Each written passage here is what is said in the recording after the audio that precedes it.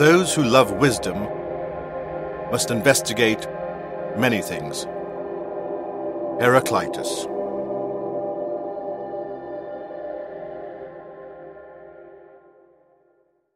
Chapter 5. The Spiritual Philosophers.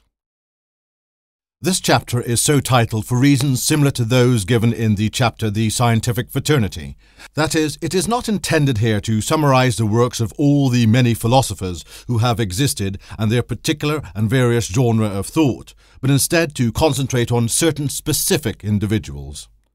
This chapter will discuss Goethe in the context of Faust, Dante in the context of the Divine Comedy, Nietzsche in the context of Ecce Homo, Jung in the context of Mysterium Conjunctionis, and Plato's Seventh Epistle.